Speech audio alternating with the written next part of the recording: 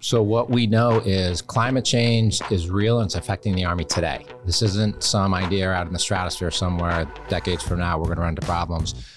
It's impacting the Army's mission today, right now. Hello and welcome to Energy 360, the podcast from the Energy Security and Climate Change Program at CSIS. I'm your host, Lisa Hyland. Climate change is creating a host of hazards across the country and around the world, including extreme weather and drought. These hazards raise concerns about energy demand and production, as well as broader concerns for human health, safety, and national security. In 2021, President Joe Biden issued an executive order directing federal agencies to develop plans for increasing resilience to the impacts of climate change.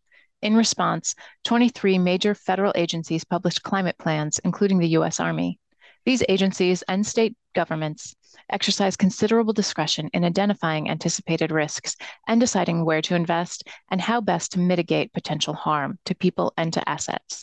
In this week's conversation, my colleague Morgan Higman talks with Paul Farnham and Elizabeth Riley on climate preparedness strategies of the U.S. Army and of state and local governments.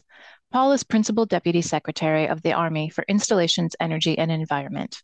Allison is an assistant professor in the School of Engineering at the University of Maryland. I'll turn it over to Morgan now for this conversation. Well, Paul and Allison, thank you so much for joining us today. We have published a few reports on resilience recently, and we've been looking at initiatives at both the state and federal levels. Over the course of the summer, we saw symptoms of the changing climate, including extreme heat and drought, driving concerns about energy production and demand, and broader concerns for human health and safety. We think now there's a lot of good reason to be talking about emissions reduction, of course. It's also increasingly important to focus on resilience and adaptation. Paul, in February of this year, the Army published its climate strategy, which outlines 3 end goals: a 50% reduction in Army GHG emissions by 2030, net zero emissions by 2050, and proactive consideration of the security implications of climate change in strategy, planning, acquisition, supply chain, and programming. I want to talk about the substance of this strategy, but let's begin with the bigger picture. Could you tell us how this strategy was developed and what it says about how the Army is thinking about climate change and national defense? And in particular, what I'm thinking about here is, was this strategy developed in anticipation that climate change could affect U.S. defense capabilities?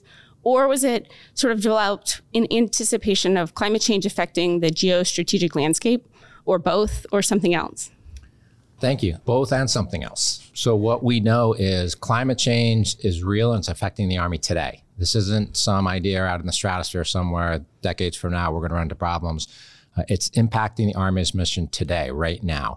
It's impacting how we operate, where we operate, how we train, and how we have to respond to things. For example, the security of our installations. We've got a lot of bases down in the Southeast.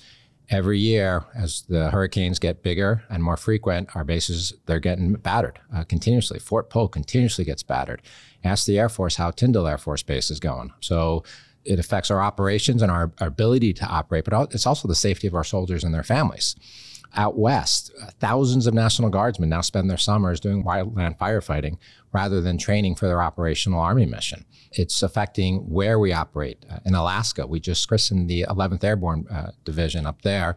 We now have to have a more permanent presence in Alaska because of the melting polar ice caps and everything that's going to implicate us for. We end up doing a lot of disaster response right here domestically in the United States. After these big hurricanes, after the fires, a lot of our active duty troops are now doing defense support to civil authorities, helping Americans in their biggest time of need, which is something we're very proud and happy to do. But again, that takes time from our training and warfighting mission. So it's absolutely affecting the Army right now.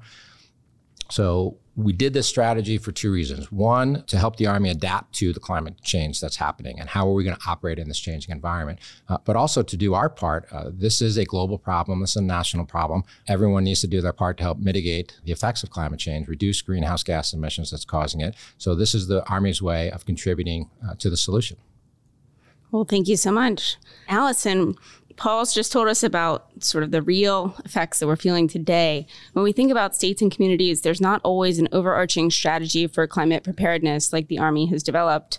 Often we recognize the need for preparedness or resilience only after it's too late and we're in recovery. Why is this the case? And do you think we're learning from experiences of disaster? Yeah, great question. So I want to just take a step back and look at kind of the state of resilience in the United States and how has it changed over the past kind of 10, 20, 30 years. And we've seen that disaster losses have increased dramatically over time. The amount that we're spending on recovery has dramatically increased. So why is this the case? So, I mean, part of it, a huge driver is climate change. We were seeing more intense storms. When hurricanes do hit, they stay longer in certain places. They stall. And so we have heavier rainfall, higher heats. So the hazard has been changing. We are also seeing things like more development in really hazard prone areas. One of the fastest places of development is places with we call it 10-year floodplain. So we expect a flood every 10 years on average. So we see there's a lot of development in these high hazard areas. So we're becoming more vulnerable, combination of where we're developing and the changes in climate. So the golden period we usually think about of when to mitigate and really and think about the long term is usually within about 6 months after a hazard. That's the period of time that it's on their forefront. Beyond that time, it's really hard for people to really think about how do I really prepare and think long term about climate change and how these hazards will affect me in the future. Human behavior is complicated. And so, I have this analogy. It's kind of easy to think about winning the lottery, right? And like getting a lot of money. Like I can wrap my head around that and that would be great. But it's really, really catastrophic losses are really hard to wrap my head around.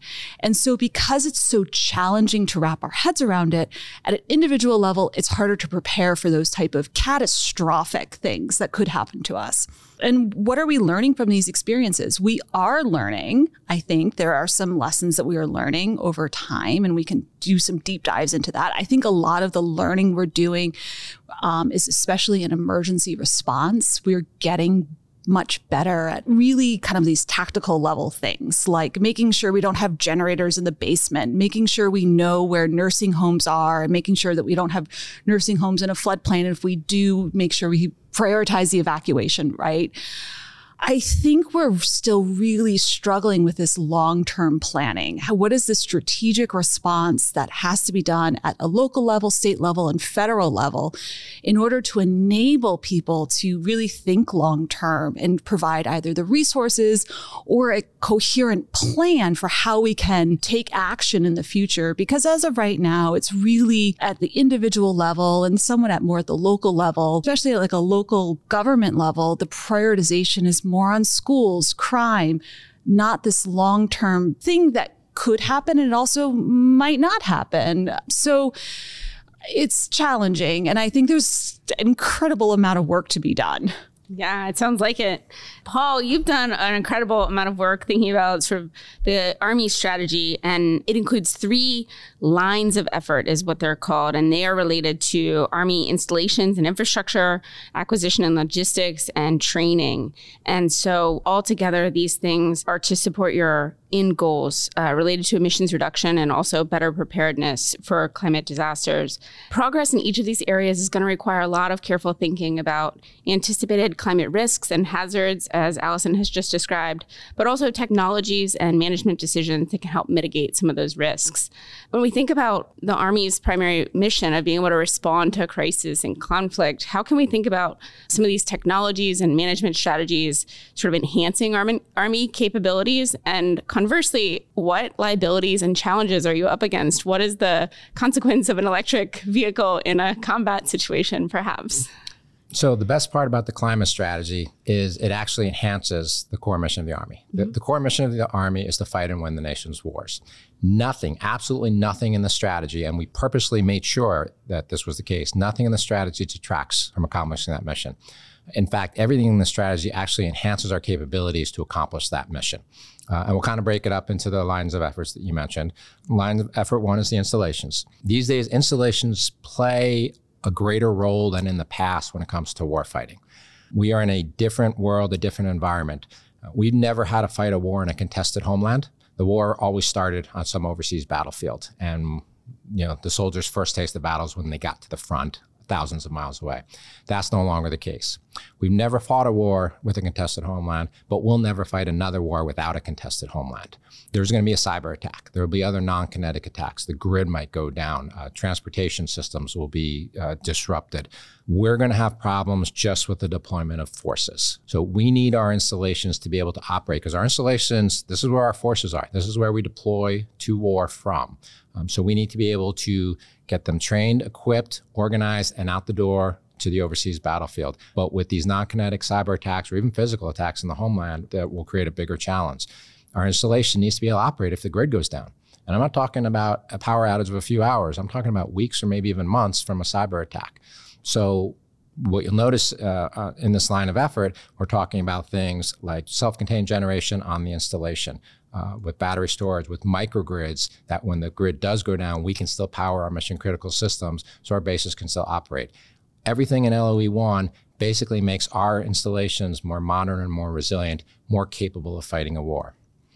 LOE 2, that's the operational energy side. That's the burning of the fuel for the tactical vehicles, for the war fighters. When it comes to that, the Navy and the Air Force, they're going to outstrip us in the amount of fuel burned. They've got the big planes, they've got the big ships. So for real fuel reduction, from a climate point of view, LOE 2 is not going to be as impactful as LOE 1 will be, or as what the Air Force and the Navy can do. But here's the thing, LOE 2 is the direct impact on the soldiers, on the warfighters on the battlefront. So for that reason alone, it's the most near and dear to our hearts. And in my opinion, it is the most important LOE. If we can reduce the fuel that our combat vehicles use, we can reduce the logistical supply lines. That means we can reduce the amount of soldiers that have to guard those lines. That means we have more soldiers available for the fight. In Iraq and Afghanistan, we took 1,000 casualties defending our fuel lines. If we cut our fuel use in half, that's half of the fuel lines we have to protect. That's half the casualties we take. And again, that's double the amount of forces that we're actually going to be able to use for our combat. If we can extend the range of our vehicles, that gives them greater capabilities. They burn less fuel, they can go farther. They have to come off the front lines to refuel that less often. It also helps protect the soldiers. So our tanks or armored personnel carriers, when they're out on the battlefield, a lot of the time they're just sitting idle and they're just waiting. But because the modern soldier is electrified, radios and other communications gear, radars, night vision goggles, you name it, they need electricity. So the engine has to run. If we can use hybrid vehicles, shut the engine down, but still be able to power our systems, now we've reduced the acoustic and the thermal signatures. And that's what missiles can hone in on. So therefore we're protecting the lives of our soldiers. So everything we're doing, it is increasing the capabilities. I get the question all the time over the last 6 months, there's a war going on with Russia. Why are you guys worried about climate change? Well, one, because as I said before, climate change is affecting what we can and cannot do and what we have to do. But more importantly, again, this climate strategy, it's increasing our abilities to actually take on these wars. And we've seen the logistical problems the Russians had at the beginning of the war. Again, logistics is a real issue. We're fortunate we have wonderful logisticians, but if we can make their jobs easier, cut the load in half to be able to do it, again, we're increasing the capabilities of the Army and we're increasing the ability to actually win the wars and protect our soldiers. Just staying on that acquisition and logistics piece for a second, what does some of these new technologies mean for the Army's strategy for acquiring some of these technologies? Are you concerned about solar panels being made in China, for instance, or battery supply for electric vehicles? Is that something that has been sort of well articulated in terms of acquisition and logistics strategy, or is that still forthcoming? No, that is absolutely in the conversation, and it's a real concern, where the rare earth minerals come from and where a lot of the manufacturing happens. But this is a bigger issue than just the Army. This is a national issue, and I know the Biden administration and the leadership in the Pentagon have taken this on to address these rare earth minerals and the manufacturing supply lines to bring more onshore so that we can domestically manufacture the equipment that we need. Very good. Allison, when we think about climate preparedness on the home front, there are a lot of challenges, but do you think that they're mostly science and engineering based in anticipating risks and hazards and developing solutions to kind of mitigate them? Or do you think they're more social in terms of fiscal limitations and popular support? Or is it a mix of all of them? Probably a mix. Yeah. And I'll start with engineering challenges. So full disclosure, I'm an engineer, love engineering, and would love to see us engineer our way out of this. But I often work with my students and try to convince them and hopefully the audience as well, that that's really a 20th century approach. That in the 20th century, we really focused on engineering solutions. So like building levees and dams to protect cities and urban areas. And that was really the approach back in the day. We know that approach isn't ideal because, I'll give you, we have this concept called the levee effect. So it's really well illustrated in Japan. So Japan, they have a really rich history of recording damage and losses over time and deaths as well. And so if we can look at, for tsunamis, they put up seawalls over in some areas they didn't put up seawalls. We look over time, the higher the seawall, the more death and destruction that was experienced in Japan. The reason is that seawalls only protect up to some height. There's always some probability, some residual risk that still exists. There could still be overtoppling. So if you don't couple engineering protection with kind of planning, urban planning, making sure you don't have critical infrastructure behind levees, making sure you don't have development behind levees, there's always some likelihood or some residual risk that there's going to be that destruction. When you remove levees, there's that perception that it is high hazard area and you don't have as much development there. I'm not in any way saying we need to remove all the levees in the United States. That is certainly not the solution.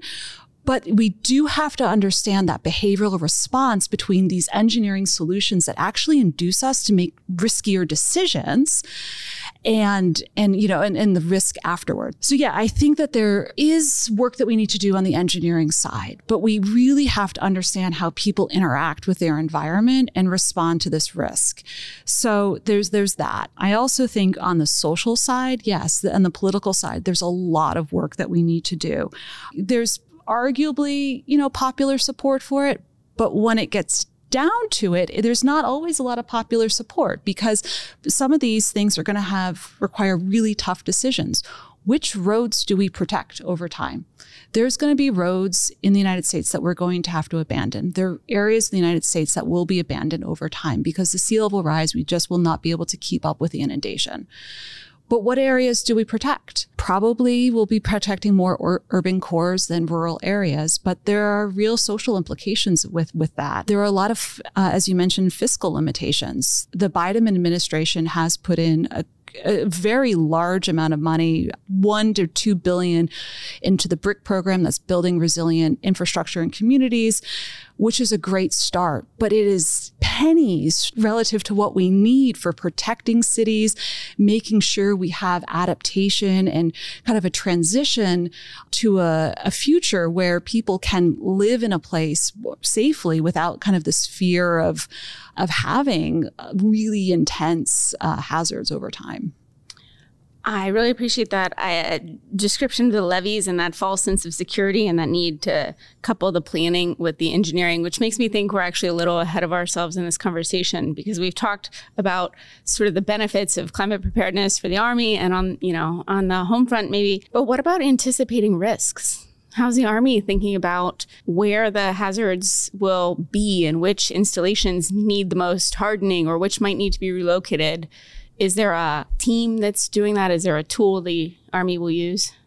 So we'll start that at the installation level. A lot of this is going to be a bigger conversation for DoD as a whole, but we're required, all the installations are going to be required to do climate resilience planning. And so every installation has a master plan and they relook at it every 5 years and update it as necessary. As these 5-year plans come due, all of the installations need to start looking at the climate resiliency and what the risks and the threats are so that we can take all of that, feed it up and have this bigger picture. Because you're right, we need to figure this out, but it needs to start at the local level. I can't sit in Washington, D.C. and know exactly what the threats in Western Texas are going to be, or upstate New York, or pick your installation. So it's going to be a bottom-up approach. We are starting those conversations. We're starting that planning process now. We might be a little bit behind the curve, but we're going to push to catch up over the next few years so we can take a hard look at that. You might be a little behind the curve, but I also think of the Army as having a sort of terrific research and development set of resources and a high degree of coordination and efficiency relative to maybe some of the other parts of our country. So what about you, Allison? Where do you see anticipating risks and climate modeling and planning making progress or not? Yeah. So on the climate and hazard side, I think that the science is there. I think there's still obviously work to be done on the science side, but hazard science is really strong. We know the return period of flooding in a lot of areas. We know projections under climate change with heat. So on the hazard side, the threat side itself, I think that we understand that. But the human side, the vulnerability side, we don't really understand to some extent how the infrastructure will intersect with these hazards, where vulnerable people are and how they will be affected over time, what those recovery pathways will look like. And so I think that is where we really need to focus on and really try to bring down the risk in that area. And do you think that's a matter of putting tools in the hands of decision makers or frameworks to guide those decisions, or what is needed? Yeah, I think that's everything. So at the local level, and I've talked to a number of jurisdictions and local planners, and what I hear often is like they're really, really eager. A lot of places are to do work, but a lot of times they're not always sure what should they do. And so, yeah, tools would be helpful. And there are some wonderful tools coming out of NOAA now to help kind of make those decisions. Green infrastructure is becoming more of the discussion. But without having, even at a state level, a long-term plan about where at the state level where we're going to be protecting and making investments, it's really, I think, hard at the local level to make these decisions. So, like, for example, let's think about investments in roadways. In really rural areas, there are a lot of state roads that are owned by states. Will states over time decide not to make investments in these roads? If they stop to make investments in these roads, that's going to have huge implications at local town. Is going to have big impact on them. And so if the town has to make long-term planning decisions without input of how the state's going to make investments in protecting their infrastructure, and there's not also input about how different utilities will be making protection, you're kind of making a lot of these decisions like with the best knowledge that you have, but without input from all of these other groups that you really do need to understand what their plans are too, to make sure that you're just not working, in a silo. Sure. Paul, Allison is talking to us about sort of intersections of state and local planning. The Army installations we've talked about, but the Army as an organization wields a large purse and it has a big geographic footprint in a lot of American communities. How will the climate strategy affect how the Army is engaging with American industries, maybe for new technologies or resources that you will need for your climate goals, but also local communities? That's an excellent point. So the installation and the local community surrounding it, they're one and the same. You can't separate it. Our soldiers live in those communities. Their spouses work there. Their kids go to school there. And conversely, in many places, the installation is the largest employer in the area. So thousands of civilians from the community will work on the base. So they literally are one and the same. So as we do any kind of thinking and planning, we have to look what's outside of the wire. We have to include the community as part of that. And we're starting to do that. All of our bases, for the most part, have really good relationships with the local communities. And they work together on everything and they've got cooperative agreements, everything from fire protection to transportation systems, you name it, schools. A lot of our bases have public schools on the installations themselves. So the school buses come on to pick up our soldiers' children. The last National Defense Authorization Act, it actually required all installations to do their master planning, including state and local government officials. We are in the process of writing out the policy directive to direct that. So as we do these 5-year master plans, the next time as each installation reopens it and relooks at it, they're now going to be required to absolutely, if they haven't already, they're now required to incorporate the local officials, including the local utility, because we get our electricity from the utility just like everybody else. And when we're thinking about this resiliency, one of the things we're looking at is, as we're putting generation on our installations to make sure that if the grid goes down, our mission critical systems are still powered for national security reasons. But what if once we've met the generation requirements for our mission critical systems and we've got excess power, why can't we work with the local utility so that a hard line is going from the installation back into the community so that that excess power after our mission critical systems are powered, we can feed that back into the community for the hospitals, for the fire stations, the police stations, whatever other critical needs the community needs. So whether it's resilience, disaster planning, everyday operations, we're absolutely linked hand in hand very closely with the community. Allison, environmental justice is a cornerstone of President Biden's climate agenda, and you've talked a little bit about vulnerable communities. I think all of us here are aware that addressing vulnerability is particularly important because many of the people who are most vulnerable are disadvantaged for a variety of reasons, historical and contemporary. At the same time, not everything can be made resilient, and I think that's part of the difficulty of some of the conversations around this topic. What does more equitable disaster and resilience policy look like? Is it hardening of homes and infrastructure or deployment of new technologies like solar and microgrids?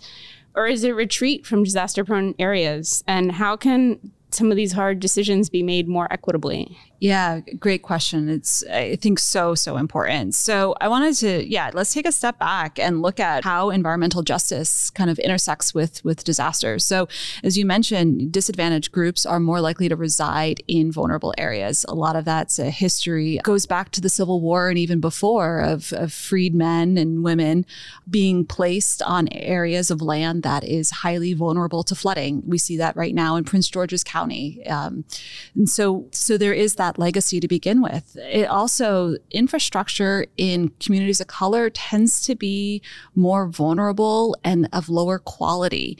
Also, so when you have a disaster, it's more likely to break. It's simple, like try to keep it like as simple as that, right? And then you also have this other layer of having less of a political voice. And so less ability to advocate for the changes that are so needed in these areas. So all of those things intersect to make them to have higher risk. And so we have to accommodate and think about that when we're thinking about disaster policy. So like one area that I work closely with, we're starting a project on the Eastern Shore of Maryland, highly vulnerable to sea level rise, is septic systems. So communities of color are more likely to reside in areas that flood. They also are far less likely to be connected to sewer lines. It goes back to the 1960s and 70s when sewer expansion was more common. And when it was being done, communities of color are far less likely to be on sewer lines than white communities due to perceptions over ability to pay. So you have this sea level rise and septic systems, and that's a recipe for disaster because you have this situation where you have septic tanks that are just going to, and we've already starting to see that. And so acknowledging that there are reasons why, communities of color are going to be more vulnerable. So we do need to really address that. The BRIC program does start to address that, building resilient infrastructure in communities. It does prioritize communities of color, more vulnerable communities, so which is a great start. My concern with programs like that is there's this cost share. There's a 25% cost share at the local level. And so these local communities that need this money most has to come up with a cost share. That's almost all federal disaster grant. The local governments have to come up with that cost share. That's really hard. There's another issue that I want to think about, that I think about a lot with disaster policy and kind of making it more equitable, is what is a disaster and how do we define a disaster in the United States? The disaster is declared by the president. It's a presidentially declared disaster.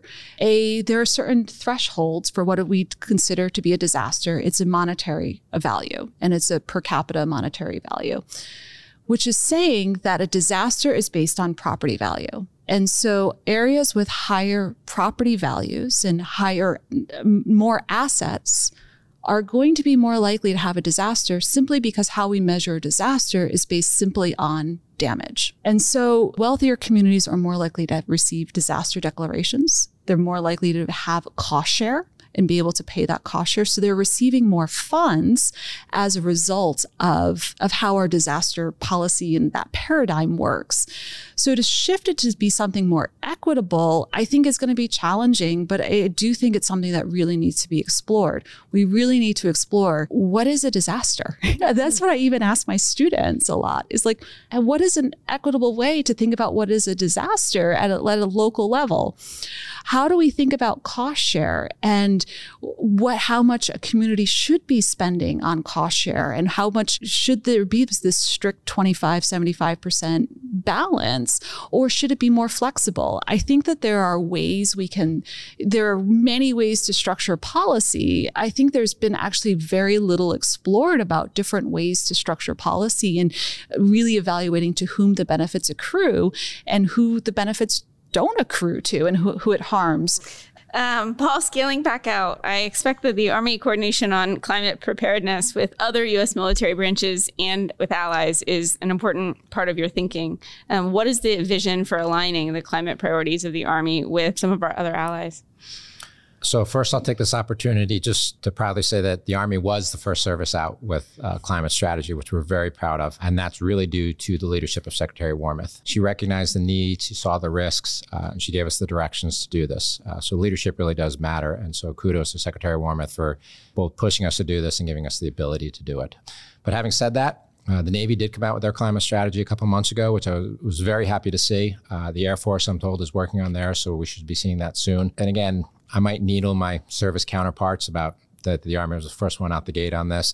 But at the end of the day, this is a bigger problem than the Army. And we need to magnify our abilities and magnify our effects. And the way to do that is to join forces. You mentioned the purse that the Army has a little bit earlier. And yes, the Army has a significant purse. But compared to the national economy, it's not that big. We can nudge markets, but we can't really drive markets. But again, if we can combine with the Navy and the Air Force and the Department of Defense as a whole, that increases our buying power that much more. And then if we can work throughout the federal government, as the president is doing, to pull all the agencies together, again, takes it up even to the next level. So I've already had conversations with my counterparts in both the Navy and the Air Force and in OSD, the Secretary of Defense's office, as far as the leadership on these issues. We are finding ways where we can cooperate, where we can magnify our buying power, whether it's through the technology research for battery storage or tactical vehicles, or buying power for the charging for our electrical vehicles. However we can do it, we're going to look across the board. We're going to find ways to work together. Very good. And when we look abroad, are there opportunities or venues for the Army and other defense forces to collaborate with allies? I think there are. As you know, we have military partnerships with all of our allies, and even with neutral nations. We can look for opportunities both in the training and the doctrine writing, working with them, with the acquisition. Certainly, we certainly sell a lot of our systems to our NATO allies. So as we work with industry here in the U.S. to develop these new technologies, to develop the hybridized tactical vehicles and eventually the fully electric tactical vehicles, although that's a couple decades down the road, these are the things we develop, then we can turn around and sell them to our allies. So again, it's a win-win. It's good for us. It's good for our allies. It makes them more capable as well. And it's good for the U.S. economy. It increases our business. And it's just like everything else with the climate problem. Yeah, we're not the only polluter in the world, but if we develop and manufacture the solutions, we can sell them. Absolutely. And that's a win-win. Coordination across states and communities is also important. Allison, you've talked about that a little bit. But I guess we haven't really talked that much about interdependence or interdependent systems like electricity and gas or electricity and telecommunications.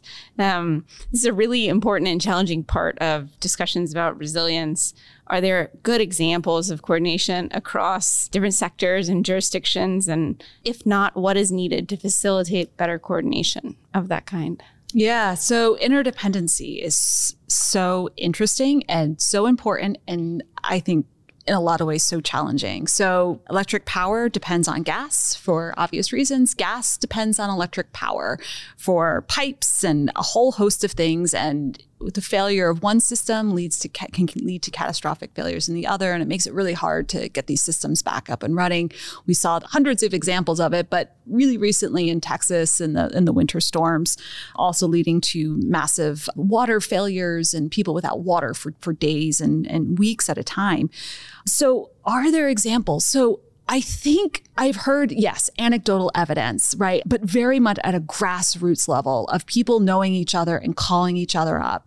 There are examples certainly of prioritization. So we know if some utilities, when they're doing their restoration planning, there's certain aspects that are prioritized. Absolutely. Water pumps, pumping stations are certainly going to be prioritized. Hospitals are going to be prioritized. You get water backup, especially for pumping and in flood-prone areas, you can start to evacuate the water more quickly. So that is absolutely important and is happening. But there's always the but. There's always the but.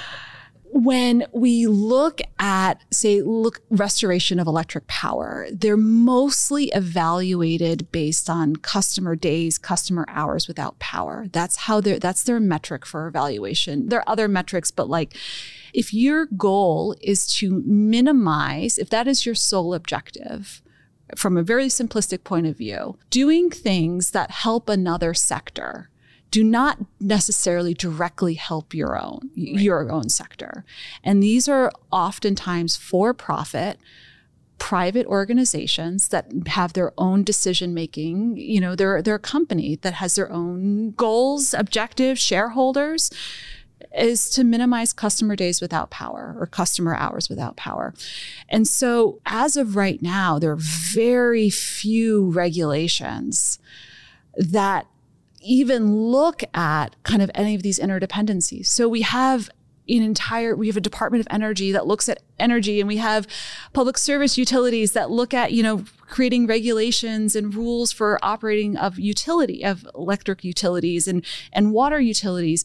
But there's very little, I don't even know what body has this authority to even look at it. I mean, certainly DHS within CISA has starting to really look at interdependencies and kind of especially from a security risk. But there's not even a body in a government that can start to look at these interdependencies and start to plan, okay, what is a good form of communication? At what level should it happen at? How much information needs to be shared? Who needs to share it? You can have information overflow, and that's not helpful. So I think there's work at all levels of government and also in the private sector to figure out how can we better coordinate. And I think that, yes, there are certainly examples that is happening, but there's also market forces and other forces that prevent it from happening. And Morgan, if I can just jump in on that one, that's actually a perfect example of the interdependencies, that there is a role for the Army and all the services to play in that.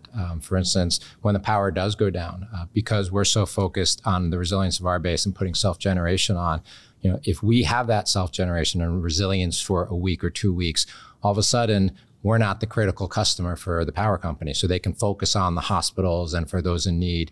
So they can focus, their line trucks out in town rather than, we've got to get the base back online. It's like, no, we've got a couple of days here. We can do it. And in turn, because we have power, there's other ways we can help. We've got refrigeration that we can help the town with. We got shelter we can help the community with. So those interdependencies, you're right, there may not be an overarching thing, but if we can happen at the local community, that's a really good start for it. It sounds like a good start. And it also sounds like you're starting to move from this climate strategy that you've published to an implementation plan. What are the sort of early priorities, and how could we know what's going on and the progress you're making?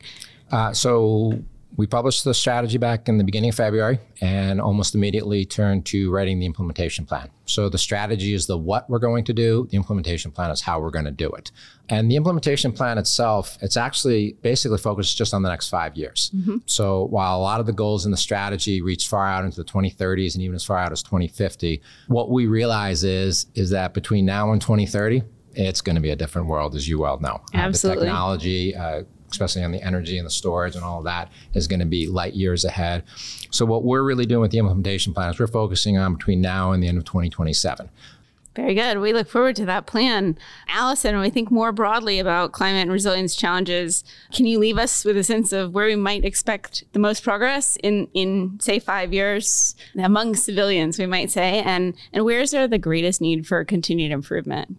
Yeah. So in the next 5 years, or even right now, so one thing I am excited about is NFIP 2.0. So National Flood Insurance Program, it has been changed to have rates that are more actuarially fair and representative of the risk. So I think that it will be interesting to see what the behavioral response is from communities and from individuals and where people will decide to live. I don't think the effect will be on the very short term, but I could see over a longer period of time, if your insurance rates increase, what will happen. I do have some concerns over the affordability and what that will do from a justice point of view.